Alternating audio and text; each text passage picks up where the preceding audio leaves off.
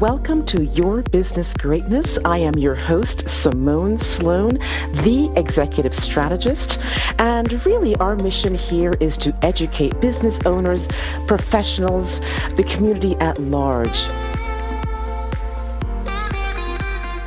Our next guest is Michael Sherlock, Chief Potential Officer of Shock Your Potential. It's a Philadelphia-based training organization that provides corporations, business leaders, really actionable strategies, presentations on leadership, employment development, customer experience, and sales transformation. In addition to this wonderful things that she's doing with corporations, she also cooks and gardens, travels, and loves cultures. Please let's welcome Michael. Oh, thank you very much. Great to have you here. What a pleasure to be here. Thank you so much. Absolutely. It's very interesting that you talk about shock your potential. And I'm always curious in terms of what does that really mean? Because when I see you, and we've had several conversations, right? Yes. And there've been lots. You know I'm a little shocking. And it's fun. And when you dig deeper into your social, digital media, and all those different things too, it's just more fun things that just keeps bubbling up. So tell us about Shock Your Potential. Yes, thank you. It's so funny how it came about. When I was working with a web designer, when I first, kind of left the corporate world, ready to launch my second book and deciding, what did this business look like? And as I was talking, the web designer was asking me, what do you stand for? What are you known for? And I said, well, I'm kind of shocking because I have very colorful hair. I'm a little non-traditional in how I deliver messages. And I said, sometimes it's shocking, but really, I love to do that to also shock people and make them stop and think about what I'm saying. And I really am passionate about helping people achieve their full potential. So they came back and said, what do you think about Shock Your Potential? And I went, that's brilliant. Love it. And for me, it's really about the sense that, we all have dreams. We all know we have potential, but how many of us actually take all the steps to get there? Sometimes you need someone to literally kick you in the tuchus and make you see what you can do and give you that little extra push that you need to remember that there is greatness out there. It's just not going to fall into your lap by accident. Absolutely. And being intentional too, because sometimes you can be, but somehow either one, get into your way, two, life happens and you kind of get distracted. And so I think having that sound partner to kind of help you pull you through, or not even pull you, but really just kind of help navigate and guide it. That's what I'm hearing too. Yeah. And, I love to do that, especially with businesses where I go in and I'm, asked to come in often and work with an entire leadership team, for instance. And many times that call comes because there's inconsistency in the leadership personalities. There's inconsistency in results. There's a lack of people on the bench being, groomed to be the next level of leaders. And as I walk into those situations, what I find is that you usually have a room full of people that are a little afraid. Things are changing, or they don't know where they fit. They don't know if their, career is going to stay with this organization. And I'm often called in during massive transformation. And during that time, I get an opportunity to see people when they are so vulnerable, but they're really trying to hide it. And so they're trying to put on these personas. And that's what really keeps people from being an authentic leader or an authentic salesperson, or really have an authentic relationship with a customer. It's when they feel threatened, and the only way to react is to start to pull within themselves. And so I push them, and I push their comfort zones, and I ask uncomfortable questions, and I make jokes, and I tell stories about how I screwed it up myself. And by that time, I can break down some walls. And that's when we really get into some really incredible transformation. Because I think that's phenomenal, because I think what happens too, people have so many stories going through their heads of what the expectations are, who am I, where do I fit, all these different things that are muddling through, and they're not even focused on really what they should be focused on. And that time and that energy gets wasted. And so I love when you said, when you talk about yourself and show how you humanize elements that people can grab onto, right? And to kind of say, oh, okay, I'm not alone. There are others like me. I usually tell a lot of embarrassing stories about myself. because nobody expects it. They expect, they're always thrown off by the hair. I'm currently like some sort of kind of cotton candy pink. It might be blue, it might be green, it might be a rainbow. You never know. So they're always a little thrown off by that. But once I get started talking, most of the time they forget that. And they realize that I've done a lot of things. I've held some pretty lofty, high responsibility positions. And so as they listen, you can see them kind of having this guard, like, is this going to be, am I back in school? And, what am I supposed to take out of this? And when I've got them right in that moment where I'm talking about serious stuff, and then I'll tell them, you know what, how I really did this well? And they're, leaning in, I'll go, because I really screwed it up. And let me tell you how I screwed it up. And I'll give those examples. And it's kind of this, it is shocking. I like to take people through a little bit of an emotional roller coaster, because then they're a little off, but pretty soon their guards come down. You can get them to laugh. You can get them to look around, and I'll say things like, no one in this room has ever been afraid for their job.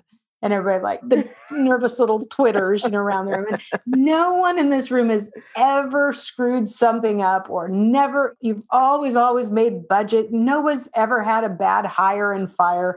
And as I, pull that through, I go, okay, now understand that is part of business. We are human beings dealing with human beings. Something's got to give. The only key is whether or not we can work with our authentic self, understand who we are as leaders and professionals, and not just for leaders, but for a professional to understand what is important to you and how do you make that come alive in the job that you do. Absolutely. No, thanks for saying that. Absolutely. Because I think we lose sight of that human element piece. You shared with us what you do, but now share with us, who are you? Who am I? Such an enigma. I started out as a Catholic school teacher long, long ago. And my first year teaching, they're like, you can't hit the kids with rulers. And I thought, what did I become a teacher for? No, I'm just kidding. No abuse there. It was so shocking. But I found out something. And don't tell my mother she was right about this, because then I'll really be in trouble. But I found out that teachers don't make any money. And somehow I had dreams of actually, like owning a home and having a different life. But actually things changed on me anyway. So after my first year teaching, I'd only had a grant-funded 1-year position anyway. And the next year, all the teachers were being let go left and right in my city because there were not enough incoming students. So unless you had significant tenure, you were out, and there were no positions to be found. And it forced me to go into the business world. And I never realized that I had skills in that area. And so what happened with me through my career is that I just was thrown into a position where next thing you know, I'm hiring somebody and I'm managing employees. And I didn't know what I was doing. I mean, I was lucky I had some base leadership skills in me and that I was a really good communicator, but I knew I needed to be better. So I became a sponge. I'm so old that, we went to Fred Pryor seminars for $99 a piece, and you sat in there, or you bought the tapes and you listened to the cassette tapes until you wore them out, and you share them around with people. And I just was a sponge with everything. I read every book. I mean, I remember when I read Who Moved My Cheese, I was like, oh my God, this is the greatest book ever written. But what it taught me was that I was never satisfied with where I was. I always wanted to know more. I wanted to learn more. And for me, that's been the greatest thing about my professional career and working with other people, is that I'm always challenging them, saying, if you are not constantly looking for the next thing to read, the next podcast to listen to, the next course to take, you're giving up on yourself, and you're giving up on your team if you're a leader, because nobody's made it. Nobody is like the most brilliant person. Everybody is in an evolution. And even the most brilliant business people today, the best leaders today, weren't always those people in the beginning. So for me, that's what drives me. And it's funny because I know you do a lot of coaching.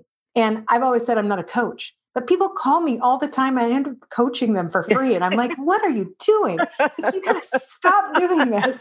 And one day my husband goes, I love it how you say you're not a coach. It's all you do. He goes, you're teaching them how to do it. You're in there motivating them. You're kicking them in the pants. You're giving them the let's go speech. You're helping them when they're hurt. Yeah. And I went, you know what? Everything I do is coaching. Yep. It's just a little different. Yep. And there's something really satisfying. Don't ask me why I was fighting the term. But, there you go. I'm a coach. But absolutely. Well, it's funny though, you say that, going from education to business, and fundamentally I'm looking at it, well, you had to lead a team, you had to communicate effectively, or the children aren't listening to you. Oh no. And your groups don't change in terms of really and truly. If you think about it. No kidding. Yeah, I mean, my main group was, I taught 7th grade English Lit. And then they're like, well, but we need you to do something else because that's only one period of day. How about you teach computers? And I'm like, sure. I had no idea. I had no computer. Luckily, they were Apple IIes. All you did is put in a floppy drive, a literal floppy drive. It was great. But, trying to keep 8th graders entertained in a computer class, or 1st graders understand how to turn it on. Well, first of all, they knew more than I did anyway. I learned from them. But yeah, I mean, all those things, when I look back, I realize they are all different forms of leadership. And I think that's what excites me, is that no matter what your title is, or maybe what your whole function is, even if, so I've got a great person, she's in kind of mental health, she's a counselor type of thing. Right. And I'm like, you are a leader. You are leading your clients. You are a leader with your colleagues. You are a leader in your community. Understand and embrace that, because once you do, you will go farther. Absolutely. And you'll also weather some of the storms better. Well, because people think leadership has a title. There's no title here, right? Even if you're a mom with your family, you are leading them in some shape, form, or fashion. And don't lose sight of that influence, right? Because that's what you're doing. You're influencing behaviors in some shape. Absolutely. And I always say too, when people, sales is my passion. I'm just incredibly passionate about great sales and great customer experiences. And I love it when people say, I'm not a salesperson. And I love it when I can say, to your point, are you a parent? And they'll, if I know they're a parent. And have you ever had to give your child medicine when they were sick and they didn't want to take it and you had to convince them to it? You are a salesperson. Absolutely. Sales is helping somebody get what they need and truly want, but maybe have more questions, or maybe are uncertain. And so the job of a salesperson is to build the bridge when it's time for the bridge to be built. Absolutely. Absolutely. Thank you for that. And so then tell me then, along your journey of getting to Shock Your Potential, what are some of the challenges that you experienced along the way? Because you mentioned corporate, from education to corporate to entrepreneurship. Oh boy, so many. I think, first of all, entrepreneurship. So I, like many people, call myself a serial entrepreneur because I screwed up so many times. And I still screw up. I still screw up 7 times before breakfast. But I started my first company actually as a training company to teach things like leadership and sales when I was in my late 20s. And I wanted to do that so badly. And if I would have known about different resources like the National Speakers Association, things like that I could have actually taken, benefited from in my business or my work career while trying to build the business, I probably would have been doing this much sooner. But I was a small fish in a small pond, or maybe a big fish in a small pond, but it was still I didn't have a big enough vision. And so one of the things that I've learned over time is that I have to dream big, but I have to think bigger. And what I mean by that is that, in my view, is that I didn't think beyond my little town of Spokane, Washington at that point in time. I didn't think about what could it mean to be on a stage in Australia. I didn't think about being on a stage in Copenhagen. So things that I have had happen, I could not even fathom at that point in time. And so one of the things that I've learned through all my career, so in the corporate world and the different iterations of businesses that I've owned and run, is that I'm my own worst enemy. Aren't we all? And so, yeah, exactly. So if I don't reach out and work with other people, or work with a coach, or talk frequently with my business partner, then I can stay very small. Yeah. Even though it might be bigger than a lot of other people's dreams, it's still too small. And every time I do that, I'm angry at myself. And I do it a couple times a year where I start getting so laser-like focused on everything I'm doing that I start to get small again in my head. And I have to take action. And actually tomorrow, literally, we are leaving on kind of a road trip, which is a time for me to open up again. Nice. It's time for me to let some things go and find that openness again. Nice.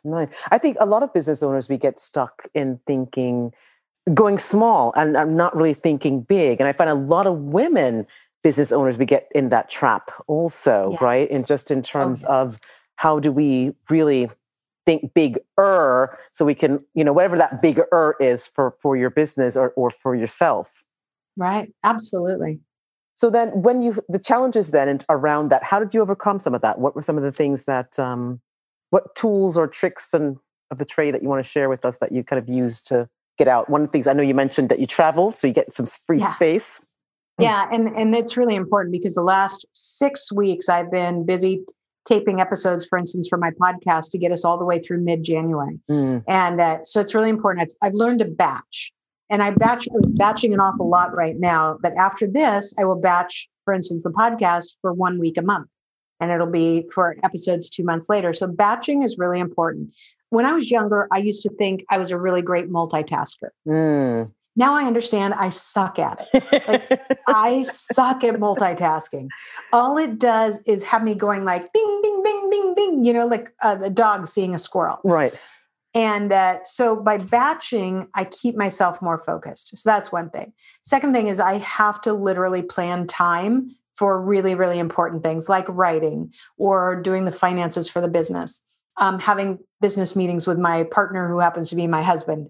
That's probably one of the smartest, most terrifying, and the most horrifying thing that I've decided to do was make my husband my business partner. It's important. It is hard. There are times when it's really, really uncomfortable. And actually now we're taking new steps. So for instance, dealing with the finances of the business, because I made him CFO so he can deal with the numbers, but we were meeting quarterly. And then I'm like, well, maybe we should meet monthly. And then now we're actually going to start meeting weekly. Wow. And the reason being is that then you're never building up anxiety over the next question or the next, hey, here's the next thing we have to do. Here's the price tag for it. This is how I want to arrange it.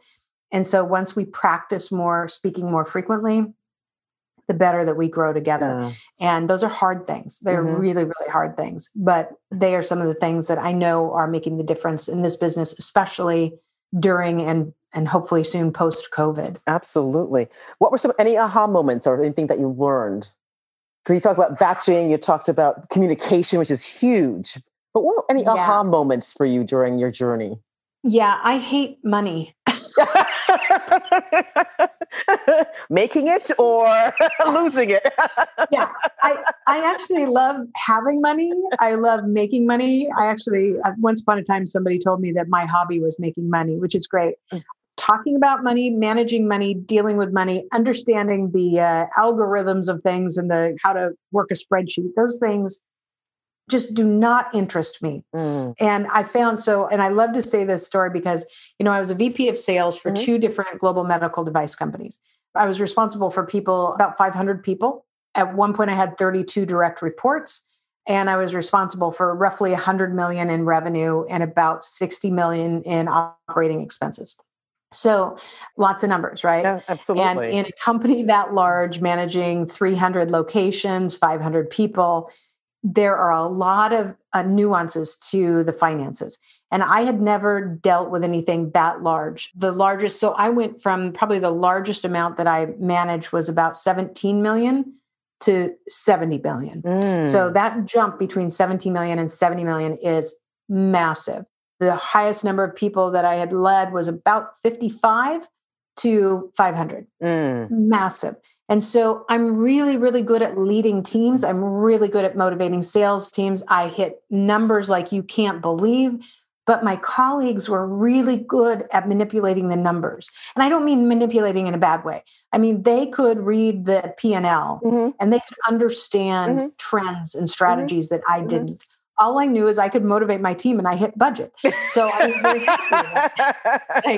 Like I got the number, right?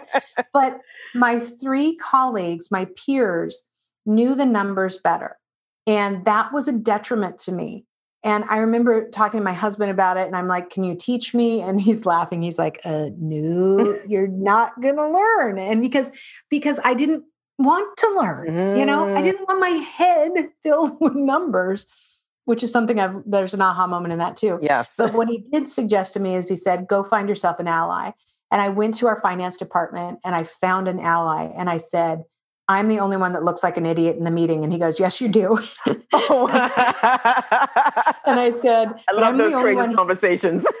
And I said, but I'm the only one hitting my numbers. And he said, yes, you are. And I said, so will you help me to be able to talk about the numbers better so that I can keep focusing on what I'm doing? And that started a beautiful partnership and relationship that really helped me. And I didn't try and pretend that I knew the numbers. I went and said, Nate gave me the lowdown. This is what I know. Nate told me this. Nate told me this. I always gave him credit because there was no reason for me to try and make it up.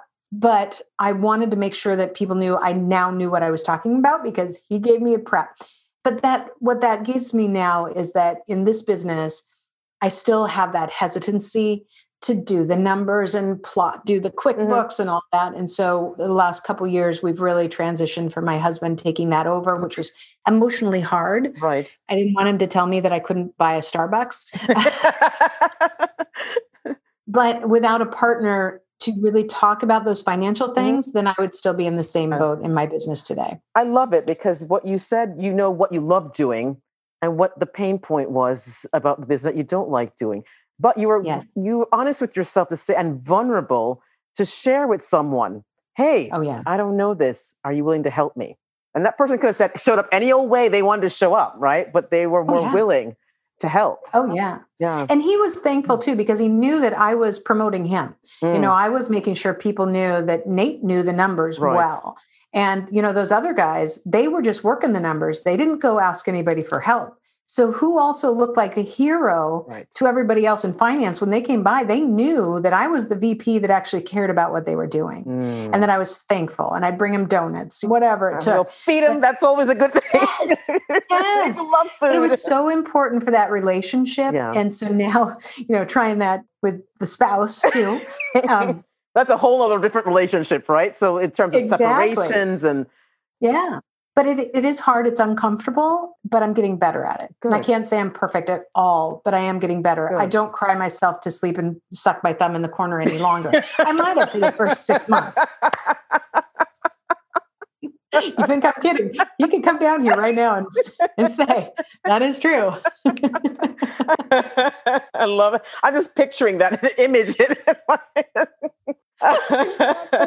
That's awesome. And I think a lot for women to really understand the partnership piece in business and the importance of really understanding what you're good at, what you love, and what you can delegate off to, right? And find a collaborator, partner, someone who will be willing to step up in that same vein with you, because it's not easy to let go and say, I'm giving you a piece of my baby, and now you're going to have Absolutely. Yeah, it feels really, it takes a lot of trust. It's really vulnerable. And we actually had a lot of talks about this because I said, I can't imagine hiring somebody else from the outside to do this. I mean, that's a lot of trust. And we were laughing, and I hope she's not listening, but if she is, she'll get a kick out of this. We have a really good friend who's like a financial auditor. So she's always looking for, you know, she's working, you know, with a big consulting company. And we always say that I wouldn't want her to be my bookkeeper, but if I ever had a problem, I would want her to find it and fix it, because she would. But I'll tell you what, she would be on me. She would say, I don't think that $4.97 is an okay price to pay at Starbucks. You need to go to decaf. I wanted to see the drip coffee, no added milk. You know, I mean, I'd be going, okay, I promise, no more coffee. Folgers for me. That's right. That's right. So this is lovely, because I think in terms of just who you are, what you're doing, what you're creating, all the good work that you're putting out there, are there any words of wisdom that you'd want to leave for the women business owners, people entering, especially trying to do business during COVID or starting a business in COVID? What would you say? The one thing that I have been thinking about so often lately is how, especially as women, we try to make sure everything looks perfect. We want people to think we've got it all and it's all going great. And it's a different version of the Instagram world, you know, or the Pinterest cakes for your kid's birthday. If you are a female business owner, you want the world to think you are humming on all cylinders and you got money coming in like there's nobody's tomorrow. And the last couple of weeks, I've been interviewing all these people for my podcast that are doing all these incredible things. And they're, well, in the first year that we crossed 3 million. And I'm like, what? I want to cross 1 million. Can we get there? That would be lovely. And I had a pity party for myself because I thought, wow, what's going on? And why am I not there yet? And what are all these emotions and why are they coming up right now? And number one, I was exhausted. Number two, I was interviewing some really, really high caliber, high income people. But what I realized is I was working too hard to try and keep everything rosy. And through COVID, this has not been rosy at all for my business. This was a great year planned ahead. This was my 4th year in business, which is the year that if you've done most things right, you actually start to break even. So I think that a lot of people don't realize that when you begin your own business, there is at least 3 to 4 years before you even break even. And that doesn't mean paying yourself back for what you invested in the last 3 years. So there's a huge financial investment. And so when all that happened, 95% of my business income was from me getting on an airplane and going somewhere in the world to speak and train. And it overnight gone. Just gone. So we have been playing catch up. So with all those things and me still trying to make it look good and we've had a lot of things going right, but not in the financial realm. So we have done things that I'm really proud of that are going to pay off in the long term, but in the short term, it still hasn't paid off. And I realized at that moment that I was starting to slip back into that, have the happy face. And so, you know what I did about it? I went on and did my live broadcast last Friday. And I titled it, Help, I'm Jealous of Other People's Success. And I talked about it. And I just put it all out there, just like I am with you right now. And of course, right away, my book publisher said, you're using the wrong word. It's not jealousy. You're envious. And so, great, I can't even have this emotion. I know. But what shocked me was the number of people who responded to this post. But here's the thing. Virtually none of them responded in the post. They sent me a text. They sent me an email. They sent me a voice message. And the number of people who said, that's exactly how I feel. I'm going through that right now. Thank you for sharing.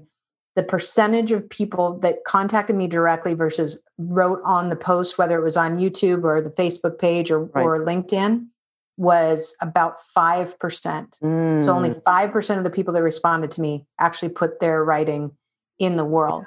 And that's, I think, what's most important is we need to remember that you don't have to look perfect. No. Now, there's times that you don't want to look, you don't want to be showing up with curlers in your hair and, pajamas on.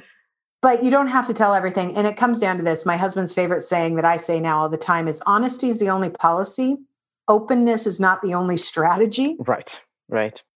But you have to be honest with yourself, because if you're not honest with yourself, you're going to eat yourself alive. Absolutely. Love it. Be honest, be vulnerable, be careful. Yes. But be true to you. Yes. And be authentic. Yeah. Pink hair or not. Yes. Love it. It's been a pleasure. And I thank you so much for coming on today and sharing your story, your journey, the triumphs, all those things in between. Because people look at the end result and they say, oh, they don't ever see all the hard work that goes behind it. And I think it's always important to lay that foundation, let people see and get a little sneak peek, if you will, in terms of all the effort, sweat, tears that came into where you are and what you're continuously building. So thank you so much. And remember, there's really, truly no overnight success, and there is no self-made millionaire. Anyone who just became famous overnight is different. They weren't an overnight success. They put in all the work before. And the self-made millionaire did not do it by themselves. Amen. Amen. Thank you so much. Thank you so much. Thank you for joining us on Your Business Greatness. I am your host, Simone Sloan, and love to see you next time.